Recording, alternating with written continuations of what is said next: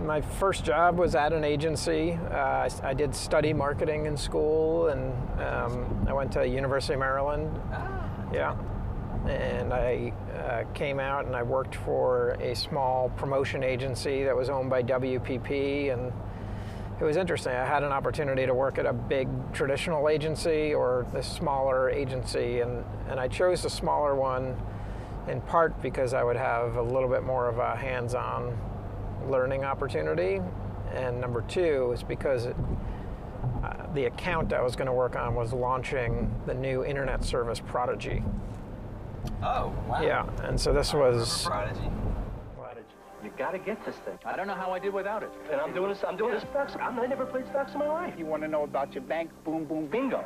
I'm making money. You're making money. With this finger, John, this finger. Yes, it saves me a lot of time. I mean, you can even get the scores before the paper does. While the game's in progress. What's that, baseball scores? We got them. Prodigy is the online service that connects your computer to news, shopping, sports, and now an encyclopedia, all for only $12.95 per month. All right, Prodigy.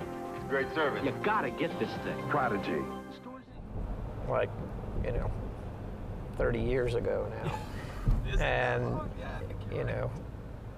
I've been, I guess, fortunate, or, I guess I made the choice, but I was fortunate that I got into the internet and digital marketing world so early on that it really, made me feel more than comfortable with the tools. I've seen how businesses can really leverage the technology, but also build communities around people coming together in different ways and selling products and I think it is so forth. We've got that perspective. And I say we've because I talked to the millennials. I said, do you remember the world before the internet? And they're like, not really. Yeah.